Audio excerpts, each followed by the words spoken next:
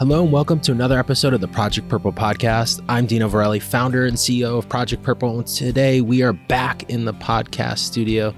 And again, we're coming to you from Zoom here. I've got another special guest coming to us all the way from, I like to say, the left coast, because the right coast is the East Coast, the left coast is the West Coast. I guess if you look at the map, that's how I kind of try to use it. But coming all the way from the LA area, Dr. Vasu Sankara, who is the president of MedSafe Track and also a practicing physician out in the Los Angeles area. Thank you for joining us on the Project Purple podcast, Dr. Sankara. How are you today? Doing well. Thanks so much, Dino, for the invitation. So can I call you Vasu? Is it okay to call you? How do we want to call you here today? Dr. Sankara or Vasu? Vasu's fine. Definitely. Okay. Well, I just am always careful with names because my name, those most of you that know me, is Dino Varelli, but I have a formal name, but I prefer Dino. That's my name. So I know names are important. So I just want to make sure before we start, getting into our podcast here. So for our audience listening at home, Vasu, what we always do for our audience is we always give the guests the first kind of 5, 10, 20 minutes, however long it may take, I should say, to give your background and what brings you here today on the Project Purple podcast. And I know you guys are working, the company you're with is working on some really novel treatment within the pancreatic cancer space. And we're always excited to share kind of these things that are happening behind the scenes that not a lot of people are aware of just yet. But let's get into your background, how you got here today. And with that, the mic is yours. Great. Well, thank you again, Dino, and very excited to be on the podcast and discuss the interesting work that we've been doing. About myself, I am originally from Cincinnati, Ohio, and moved to Southern California later in my teenage years. I went to college at UC Berkeley and did my bachelor's in international development as well as pre-med biochemistry. While at Berkeley, I was always very interested in health disparities and underserved populations. And that was a basis for me doing different field work in South India, in Mexico as well. But what really made an impression on me is I had the opportunity to work with Daniel McFadden. He was an economist at UC Berkeley. He's currently emeritus and a co-recipient of the 2000 Nobel Prize in Economics. And I spent 3 years working with Dr. McFadden, and really was an incredible experience applying some of the techniques he developed in econometrics to issues of health disparities.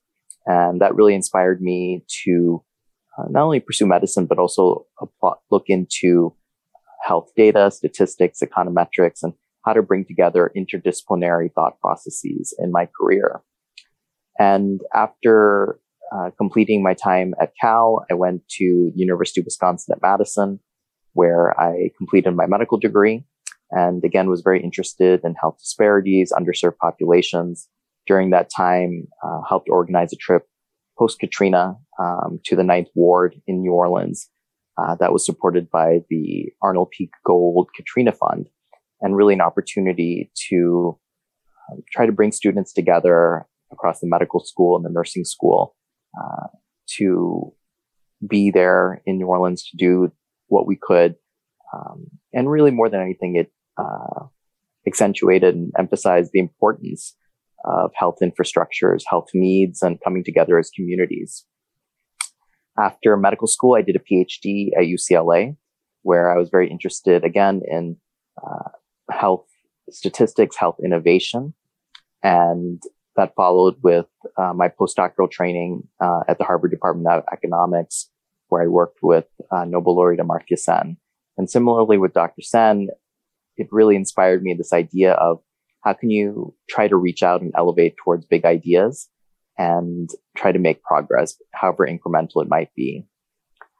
After my time at Harvard, I did my residency in Pennsylvania and then came back to Southern California And currently I'm a practicing physician and then also president CEO of MedSafeTrack. And as it relates to pancreatic cancer, this is something that is very close to my heart. My grandfather unfortunately passed away from pancreatic cancer.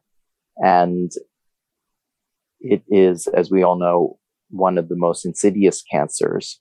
And the opportunity to try to make a difference in this field is something that was important to me. And with that, it led me through my research in pancreatic studies to the work of Fred Banting. And Fred Banting was a University of Toronto physician who ultimately was the key figure in isolating insulin in the 1920s.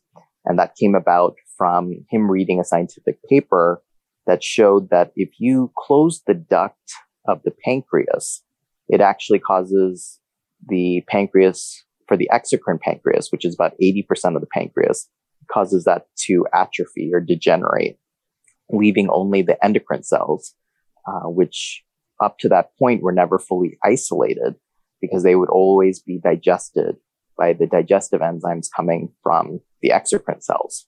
So this brilliant idea led to him to go to University of Toronto, do the first studies in dog with pancreatic duct ligation to finally isolate insulin. And so arguably one of the most important clinical discoveries of the 20th century. And that idea of pancreatic duct ligation was really inspired by the work of Banting. And my question was, well, if this can physiologically degenerate 80% of the exocrine pancreas, which is where most pancreatic cancer tumors arise, could this be used as a therapeutic treatment for pancreatic cancer itself? And so I was very fascinated by the idea. And as I reviewed the medical literature, I also came across the use of duct ligation in other settings related to the pancreas. So in the late 1960s, early 1970s, there was a surgeon out of Burlingame, California, Dr. Matting, who actually did pancreatic duct ligation surgically in humans and showed that in two forms of pancreatitis, acute relapsing pancreatitis and chronic pancreatitis, it improved health outcomes, reduced abdominal pain, increased weight gain as well. And so a plethora of different positive outcomes associated with this. And so this was the basis for me to assess, let's see maybe if we could test this in pancreatic cancer. And so with that, I've been working with Stephen Pandall. He is a faculty at Cedars-Sinai and UCLA and director of basic and translational pancreatic research at Cedars-Sinai, along with Maud Ederkow, who is also a faculty at Cedars-Sinai. And as well with my father, Prasad Sunkara, we have been looking in preclinical models of pancreatic cancer. Could duct ligation be used as a novel treatment for pancreatic cancer? And with that, we've done preliminary studies at Cedars-Sinai, which has shown in a small model of pancreatic cancer mice that there was a statistically significant difference in the tumor size post duct ligation. And what is next is we have collaborations with the University of Nebraska in the lab of Dr. Mark Carlson, a professor of surgery, where we will be applying for an R21 innovation grant with the NIH to do surgical duct ligation in pigs to assess safety and tolerability. And then as well, we are working with the University of Illinois, which has been a real leader in pig models of cancer. And they have a pancreatic cancer model of the pig called the OncoPig.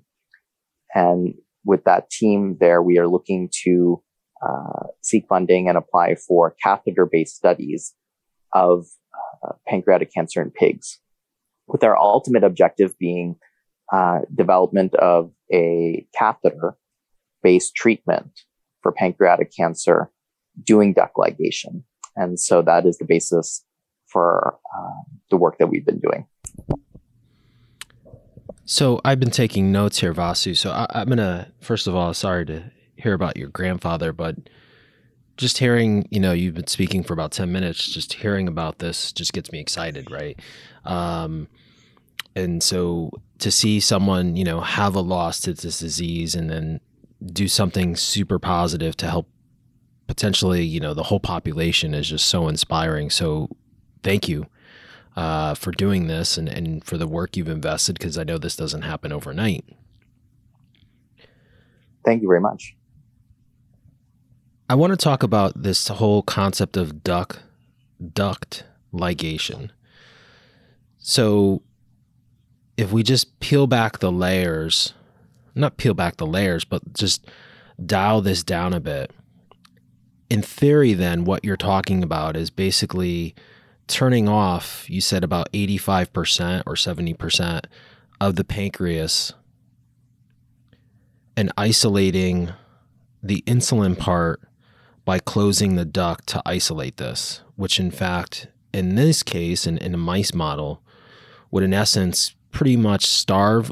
Is it okay? I'm kind of using my own terms here, but again, I've been taking notes, kind of starve the tumor out. So basically isolate the tumor, and basically by starving it, I guess in theory, you could either kill the tumor with treatment, or possibly even then extract the tumor, if extraction is a possibility. Yeah, and I think it's a very compelling site. So the pancreatic duct itself is the primary channel by which all these digestive enzymes that help break down the food that we consume are being secreted. And there's a main duct that feeds into the intestine, and there are smaller ductules that go into the individual small exocrine glands that are generating these enzymes. And so the hypothesis we have is that by blocking this main duct, that a couple of different things might be happening. One is you are forcing those digestive enzymes to backtrack back into the exocrine tissue, causing an autodigestion. So essentially, these enzymes that are supposed to be breaking down and destroying bonds in the food that we eat is actually going back into the exocrine glands themselves to destroy them. Two, that there would be an increase in the pressure of the duct, causing a pressure effect and affecting the viability of the exocrine tissue. And then another area is what we'd say potentially the tumor microenvironment. So as these enzymes build up because of the backlog pressure from the duct ligation, as the pressure builds up, there's intercellular signaling that causes different types of apoptotic markers, different types of immune response that makes the tumor more responsive to cell death. So a host of different factors where the duct is a primary mediator of what's happening in the tumor death itself. And you just said one buzzword that I know that the whole space is kind of, I say buzzword. I know those that have been in the space have talked about this for quite some time. I know we funded some research about 6 years ago about the tumor microenvironment. But I think over the last 2 years, that has been, I think, more and more in the mainstream media about the tumor microenvironment and the stuff that we've been learning. I've always said this disease as itself is we are so far advanced in what we know about this disease, but we're also so far away from understanding it, right? And so as we learn more, I think it gets more and more complex. And that's one of the things with the tumor microenvironment, that as we learn more about the disease, it just seems to get more and more complex. And I think the tumor microenvironment is one of those pieces to this large puzzle of pancreatic cancer. Yes, I completely agree. And I think that it's such an important area for us to further assess. And there has been such progress that's being made. And our hope in the work that we're doing is that the duct can be a basis to further understand and dissect that phenomenon. Where, for example, it's been shown in studies that 1 week following duct ligation, so if, for example, within 1 week of doing a full duct closure of the main duct, the pancreas is almost fully fibrosed. So we have inflammatory cells, we have fibrosis. The viable tissue has almost largely degenerated within just a week. And that's been shown in animal models. And so it's a very powerful effect that's happening with duct ligation, and where our enthusiasm for this line of potential minimally invasive therapy definitely is standing out. So to go back to the process then, I know this is all happening in mice right now, correct? In the mice models? Correct. Okay. So the duct ligation happens, which basically turns off 3/4 of the pancreas where the tumor is located. And then you're saying within a week, you're seeing these positive results. And I know, again, this is in mice, so we don't know, but I guess two questions that just came up and just in my mind. And I know anytime that pancreatic cancer is involved, usually diabetes is like you become diabetic really quick. So is this in fact speeding up that process of people, or in theory, again, this is all in theory, of someone becoming a diabetic or these mice becoming diabetic right away? And then two, is this would that also incur a severe case of pancreatitis, or none of that kind of occurs because that's already been kind of thought about, I guess? Right. So what's really interesting here is that if going back to Fred Banting and the work that was done in the 1920s, the duct ligation is such a unique physiology where the duct is going strictly into the exocrine tissue and not into the endocrine tissue, that it's an insulin preserving intervention. And so generally what is found is that closure of the duct allows for maintenance of baseline insulin secretion. And that was also where, in the original isolation of insulin, the strategy that Banting used was to focus on the duct itself. So then, you don't become diabetic then? Correct. That's fascinating. Yeah, it's a very unique and interesting physiologic discrepancy between the two parts of the pancreas. And that was what Banting leveraged to be able to isolate insulin, was to be able to destroy the exocrine tissue with the duct ligation, and then to be able to harvest the endocrine tissue and create essentially an emulsification that they were then able to feed back to the animals to allow for maintenance of their glucose levels. Wow. So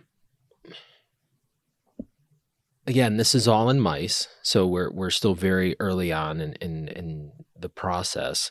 And I know you mentioned the next step would be to take it to that pig model, and then eventually, hopefully further beyond that. One question that I have just in this was written down here. I know you mentioned you lost your grandfather to pancreatic cancer, but you spent a lot of time in health disparities in various parts of the country. How did you get from health disparities to duct ligation? Like, what was the signal or the process there to get you there? Because health disparities, yeah, we know that there's lots of parts in the country, and there's certain diseases that there's large health disparities. Especially, I mean, we can pancreatic cancer for one, since we're talking about it.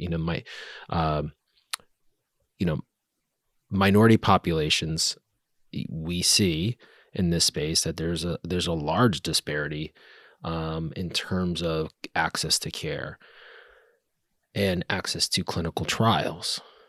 But for your situation, how did you get from health disparities, focusing there, and then into duct ligation? I'm kind of interested how you found that. Yeah, definitely. Ultimately, it came down to my family connection. And so with my grandfather having had pancreatic cancer, and as a physician, and it was an issue that very much resonated with me. And I felt that considering the outcomes that one sees in pancreatic cancer compared to other tumors, that there was opportunity to identify potential alternative options or looking at further strategies in terms of therapeutics. So I think that was a very significant factor where I wanted to learn more and understand what are some novel ways to think about treatment approaches.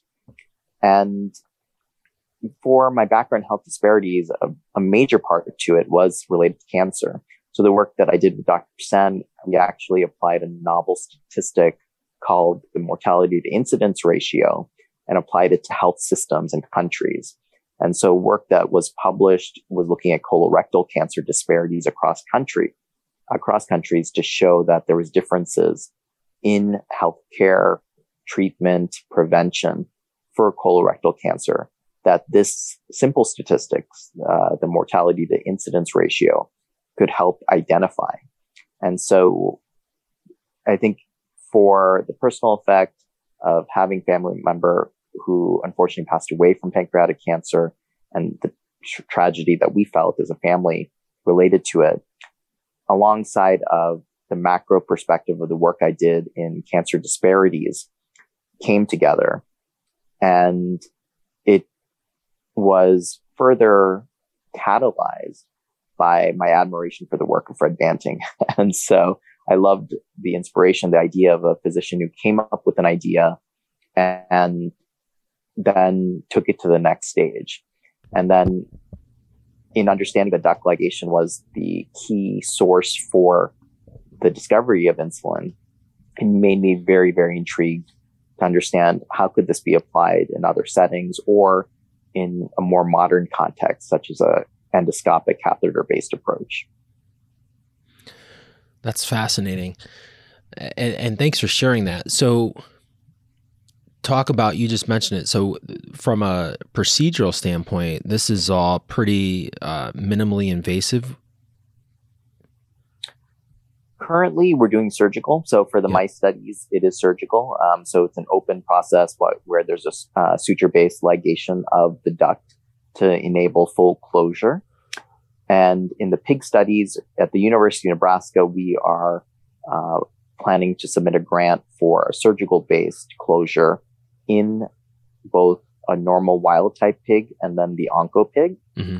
While at the University of Illinois, we are planning on endoscopic catheter-based studies. And the pig-based model would be ideal for catheter-based studies. And so ultimately, our hope is to apply the catheter-based approach, because that would really be a unique way to potentially treat pancreatic cancer in terms of if this would be something that a gastroenterologist could do at an early stage tumor or beyond as an adjuvant treatment using an endoscope. Well, yeah. I mean, I would imagine, an EUS, or, the MRCP there, that's a pretty common, both of those are pretty common procedures. So if there's a way to build in this, I know we're going ahead of ourselves here, but just to hypothesize, I guess, and to think positively here that potentially, you have something on the front lines, and that's somewhat of a struggle, Vasu, I think, for us at least for us here as a foundation, right? And a struggle in the sense that, so many times, we've talked about this on podcasts and we talk about a lot internally, how quickly does a patient get diagnosed, right? And typically, and what I mean by that is how quickly do they get to that oncologist? And really the oncologist is the person who is prescribing, the treatment protocol. But, they see their GP probably initially, or, if they're going into the ER, they're seeing that ER attending, and then they're going to see a specialist, and that specialist is probably a GI specialist. And then once the GI specialist determines that it is, cancerous, then they go to an oncologist, So that's 3 steps removed before they even get any type of treatment, right? Exactly. But if here in this ideal world and in this process, if there's a procedure that potentially has the ability to alter outcomes in a very positive way can be done early on in that second stage, or potentially even that first stage, because they may go straight to a GI specialist, right? If they're having some sort of GI problem, this could be a complete game changer. And this is something that we talk about, again, often here is, just in that journey of people that get diagnosed, how do we get to people right when they become, evidence of disease, versus someone, getting someone at stage 1 or even in a high risk scenario where, they're at a higher risk and maybe there's something cooking there, but it hasn't popped yet. But we get to them early on versus getting them at stage 4 and it's metastatic disease. And the options are really limited. And on that note, I would assume, I shouldn't assume, right? Because people shouldn't make assumptions here. But so are you using these mice models in early stage pancreatic cancer, or are you using it across the board in a situation where you may have metastasized cancer into other parts of the mice? Currently, the process is it's an implantation of the tumor to the mouse pancreas, and then a gestation period for usually within the duration of weeks. And so in terms of a correlation, we're not seeing mets that are in the animals at the time of necropsy. So generally it's more isolated tumor. And I would say probably a rough gauge would be stage 1, 2, because we're within a duration of just weeks from original tumor implantation. So, but in theory, though, if we, hypothesize again, if people are in screening and surveillance and we get people early on in those stage 1 and 2 tumors where we haven't seen mets or we haven't seen advancement of the disease beyond the primary tumor, then this could be a complete game changer, because then we can isolate and get rid of the tumors very quickly in a procedure that wouldn't involve, and I'm just using what's available now, right? Like a Whipple. I guess the alternative at that point would be those people potentially could be candidates for that surgery. So then do you weigh the risk of a Whipple, which, there's risk involved in any procedure, just like there is with a EUS or an ERCP, but there's a bigger surgical risk with a Whipple than there is with an EUS or ERCP. So we're again playing devil's advocate here and hypothesizing, so what's the risk reward in both of those types of procedures long term? Yes, exactly. And I think definitely our hope is that the data and the results in the animal models will point to that. Of course, we'd be very focused on what the actual studies are showing, but we're ultimately hopeful and positive that it could ideally go in that direction, where the opportunity from the past medical literature in this area has shown that it's a very powerful and dramatic effect in animal models of how the pancreas responds to this intervention. But then the work of Matting in the 60s and 70s, which was published in top surgical journals at the time, showed that in humans, it was actually potential treatment for pancreatitis itself, where if the results aligned, it would be very compelling to see, based off of the staging of the tumor, could this be a viable primary treatment where one could get a significant microenvironment change based off the fibrotic response of the closure and the almost devastating effect it has on the exocrine tissue within a very short amount of time? Or alternatively, could our animal studies demonstrate that in combination with some type of chemotherapeutic agent, could this act in concert as an adjuvant therapy for later stage tumors, where the minimally invasive platform could be extremely compelling in terms of reduced complications, morbidity versus an open surgical intervention such as Whipple. And so I think those are where there's a lot of appeal in terms of what this could present. And actually, just one additional note from your previous question regarding pancreatitis. It's very interesting as an aside where I've spoken with multiple gastroenterologists, and that is one significant concern about manipulation of the pancreatic duct is the potential effect of inducing a pancreatitis.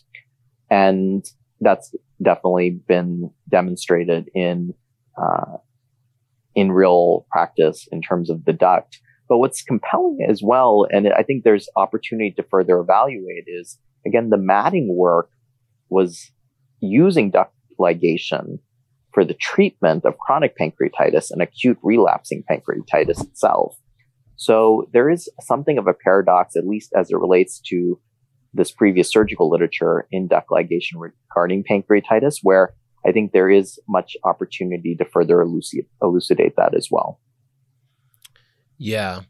That brings up a good point, the pancreatitis, because naturally, like anytime you go in and start messing around with the pancreas, because it's such a fragile organ, there's the risk of inflammation and anything else that you do there. But just like in anything else, as we talked about the Whipple, there's risk and reward, right? With all these types of procedures, and eventually the data will present itself, right? As they say. Exactly.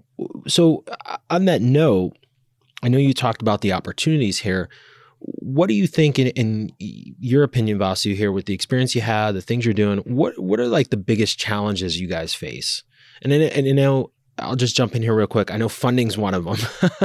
I giggle here because, hey, if we had a blank checkbook, like, from a foundational standpoint, we would love to invest and, and do as much as possible. And, all kidding aside, I decided to start Project Purple because of funding, right? We know, like, the reality is this is it is the least funded major cancer in the United States, and 85% of the funding comes from the government, the NIH. So that doesn't say a lot about the space. We're lucky if the space as a whole, brings in $200 million a year into research, and about 150 is done by the federal government. So you compare that to other diseases like breast cancer, that's $1 billion industry, in terms of research opportunities. So that's a lot of zeros compared to, 200 million. And also knowing the fact that if the NIH does, benchwork science. It's got to be, it's not really anything outside the box. So it's very, I think, conservative in their approach, which is great. We need those projects done and those kinds of studies. I think there's more money that is coming to the table, but it doesn't happen overnight. So if we take the challenge of the financial piece out of it, because we know that's there, what other challenges do you see with the work you're doing? Yeah, definitely. I think I see a couple things. One is, as a background, is clinically, in terms of the team that we've had work either collaborating with or have given input or feedback, it's been very positive. So be it the team at Cedars-Sinai or at the University of Illinois, Lauren Shook and Kyle Schacht-Snyder, faculty at the University of Illinois, Dr. Carlson at the University of Nebraska, but also Henning Rudd Andersen. He is a Danish cardiologist who invented transaortic valve replacement. And so his work in the late 80s, where he demonstrated this procedure in pig, was very paradigm shifting in its own respect in the cardiovascular space. And Dr. Andersen also has found this work, which I've discussed with him, very compelling as a novel kind of approach to investigate. What I would say is the challenges I see with the ultimate goal of a catheter-based approach for duct ligation is, one, to demonstrate safety and tolerability in pig. So taking the example of Dr. Anderson with TAVR, that was the key animal model he used to then proceed forward. And so the pig-based studies and demonstrating safety tolerability over an extended time frame will be very important. Further would be to demonstrate that an effect in terms of staging contingent, so be it stage 1 to metastatic, what is or is not the effect of duct ligation, and to see where it works and where it does not, and being very clear about the constraints of the technology itself or the therapeutic approach.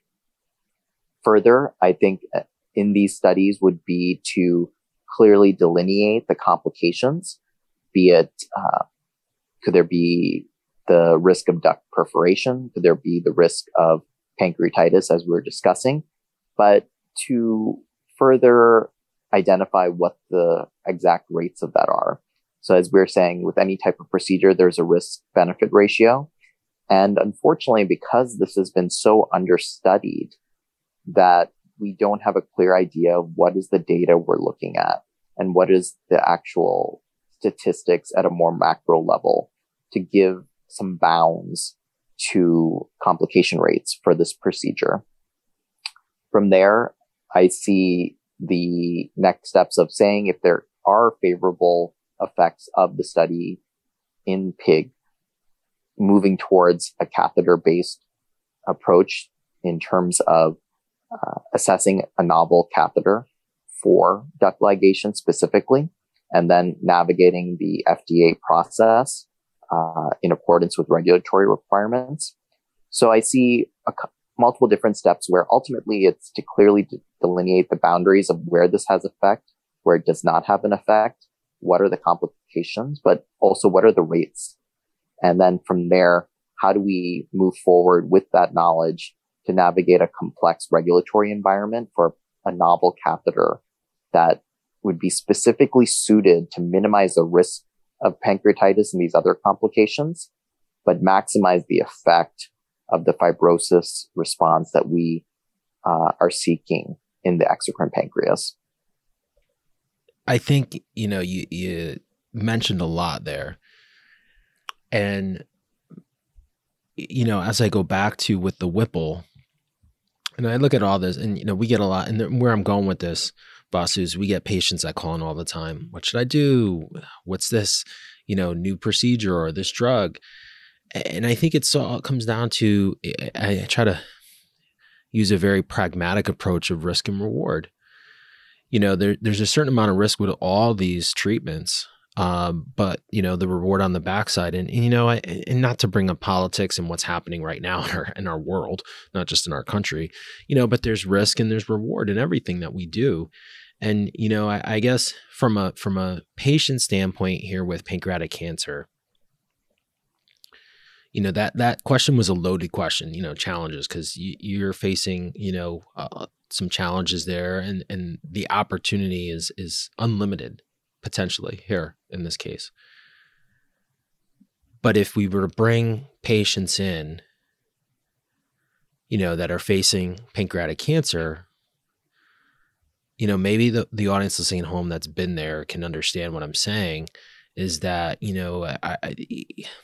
with all those challenges and roadblocks and potentially the risks of pancreatitis or proliferation or, depending on staging, potentially even, but if there's even, I think 1% potential opportunity to, mitigate the cancer, live another year or two, or potentially be in a situation where, this is the bridge to the game-changing therapeutic that comes out in 4 years, I think the majority of people would do it. So I thank you for your honesty, and I know it's kind of put you on the spot there. And like I said, it was kind of a loaded question there. Naturally, there's tons of challenges in anything that we do with this disease. The opportunities are also exponentially, large in terms of where it could go. But I think for the patients and the patient families, this disease, I mean, maybe it's the fact that there haven't been any major enhancements and advancements in this disease from a therapeutic standpoint and from a procedure standpoint, in the last 20 to 30 years that really have made a difference. And yeah, survivability's gone up, but, incidences have gone up. Genetic testing, I think has gotten better, and we have, now a protocol, with regards to people who have certain genetic mutations that seem to do very well with that. Not for everyone, but for the most part. And that's been, I think, a little bit of a game changer. But, we've got to do better. We've got to think, I think, hopefully our push here at Project Purple is to get people to think outside the box. And hopefully we give the opportunity to researchers like yourself, to use those outside the box ideas and things that we haven't tried yet, because what we've been doing really hasn't worked. So I commend you on, coming up with this idea, for working hard on it, working with others across the country and collaborating and trying to see if this thing works. And I truly do hope that this thing does work, because we know the space needs something. And this could be, like I said, the game changer or the bridge, for a lot of patients and a lot of families, given the risks that are involved, but can get them to that next step in this journey with pancreatic cancer that potentially, 4 years, or maybe it is the game changer that, gets rid of the cancer or keeps the cancer at bay for a long, long time, so that they can be with their loved ones for a lot longer than they would have had if this wasn't there. Yeah. So, I first wanted to say thank you, for the opportunity to discuss the work we're doing. We're quite positive and optimistic, of course, grounded and taking very careful steps each step of the way. But the work that Project Purple is doing to be such a strong advocate, it's so important, because that's very much my thought as well, where the funding landscape is quite challenging, and there's such need for growing the intervention base that is available. And one corollary that really does come to mind is, if we look at the cardiovascular medical device space. So Charles Doty out of Oregon in the 1950s and 60s was doing the first iliac-based treatments using medical device. And his work inspired a German physician, Andreas Grunsfeld, to come up with the idea of balloon angioplasty, which was a game changer for the coronary vessels. But then what's interesting is that Grunsfeld in 1978 presented a lecture about the challenges of balloon angioplasty.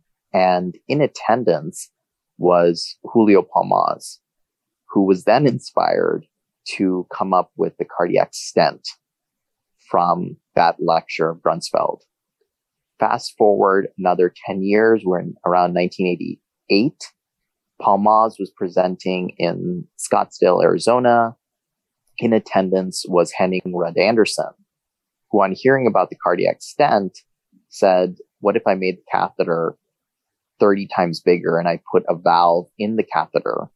Could I actually do an aortic valve replacement without having to do surgery in a minimally invasive way? And then Henning, from there, of course, was the key discoverer of transaortic valve replacement, which completely transformed the industry. But I bring that example up in that we see a series of inspirations that in one space of medicine has led to tremendous patient outcomes and saved so many people's lives.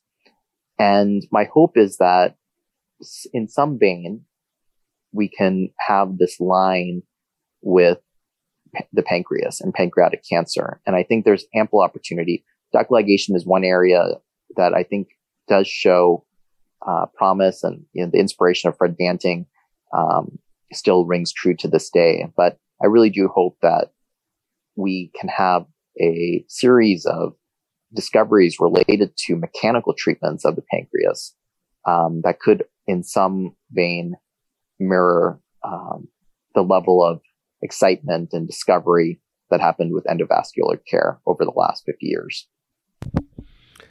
I hope so. I got two things left here for you. One's easy, but again, a loaded question here. My last question here for you, but we ask everyone, given your experience, and I know you said you lost your grandfather to pancreatic cancer and all the great things you're doing in the pancreatic cancer space, how would you define the term pancreatic cancer?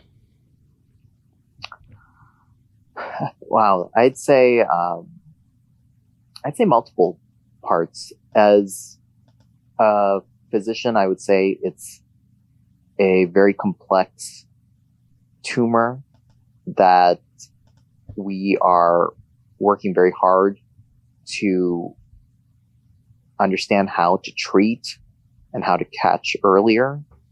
As a family member, I say it's of someone who passed away very close to me from pancreatic cancer. It's a devastating disease that is, in our family's case, was so aggressive. Took my grandfather's life away so quickly, and the sadness and the tragedy of it resounds to this day.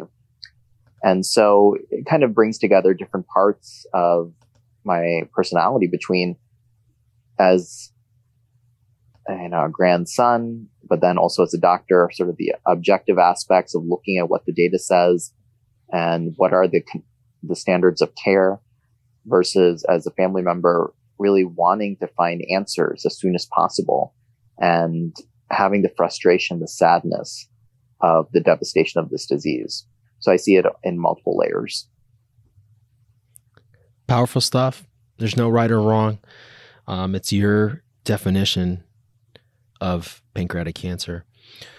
Our last piece here, for someone listening at home, it could be another foundation. It could be a family going through this, and potentially they want to learn more about the great things you are doing and the work you're doing. Where's the best place for maybe them to learn more or to connect with you? Yes, definitely. You can feel free to reach out to me by email. It's my last name, SUNKARA.Vasu, VASU @gmail.com. Awesome. Well, Vasu, thank you for coming on to the Project Purple podcast and for sharing all the great things you're doing in the pancreatic cancer space. Thank you for all you're doing for the families that are going to be impacted by this disease today, tomorrow, in years to come. As I said, we need more of these novel ideas because what we've been doing for the last 20, 30, 40, 50 years even hasn't really changed. We've got to start to think outside the box, and we've got to start to take a look at some things that, I think this disease, as I said, is so complex, but I do feel maybe the answer to maybe some of these groundbreaking things that really potentially could make a big difference are right in front of us. And maybe sometimes we just got to think outside the box, like a concept of duct ligation, which, like you said, has been around for a while. And Dr. Banting really kind of, started that years and years ago in Toronto. And, this is a concept that potentially could be a game changer here in the pancreatic cancer space. So thank you for all you do. Thank you. Thank you so much for the opportunity. And thank you for such tremendous work as an advocate and a support that you and Project Purple are doing for our country and patients and families around our country and the world. Thank you. That's a wrap of another episode of the Project Purple podcast. If you like what you hear today, feel free to share this episode and follow us wherever you listen to podcasts. Thank you for listening. Be safe. And that's a wrap of another episode of the Project Purple podcast.